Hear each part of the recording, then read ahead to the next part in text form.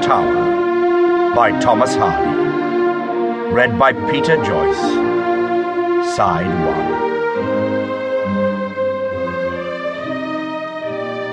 1. On an early winter afternoon, clear but not cold, when the vegetable world was a weird multitude of skeletons through whose ribs the sun shone freely, a gleaming landau came to a pause on the crest of a hill in Wessex.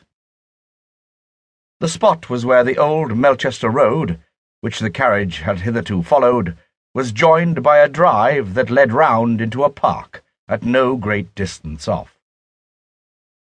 The footman alighted and went to the occupant of the carriage, a lady about 8 or 29.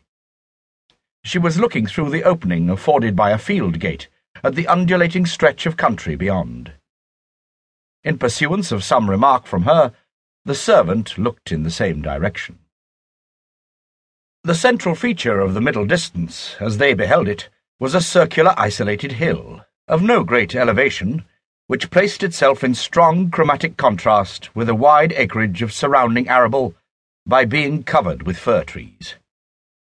The trees were all of one size and age, so that their tips assumed the precise curve of the hill they grew upon.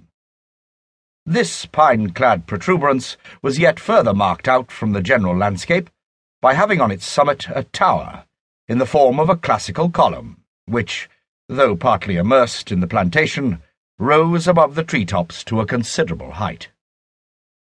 Upon this object the eyes of lady and servant were bent. "Then there is no road leading to it?" she asked.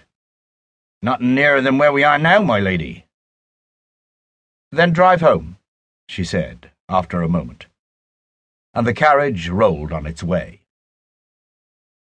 A few days later, the same lady, in the same carriage, passed that spot again. Her eyes, as before, turned to the distant tower.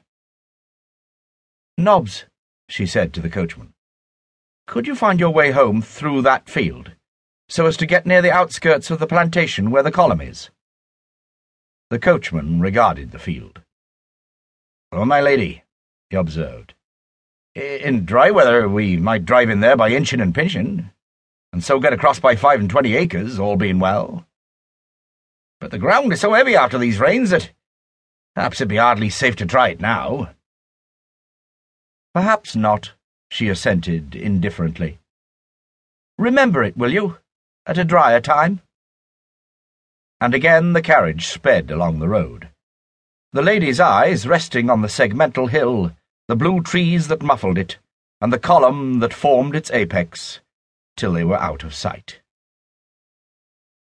A long time elapsed before that lady drove over the hill again. It was February. The soil was now unquestionably dry, the weather and scene being in other respects much as they had been before. The familiar shape of the column seemed to remind her that at last an opportunity for a close inspection had arrived.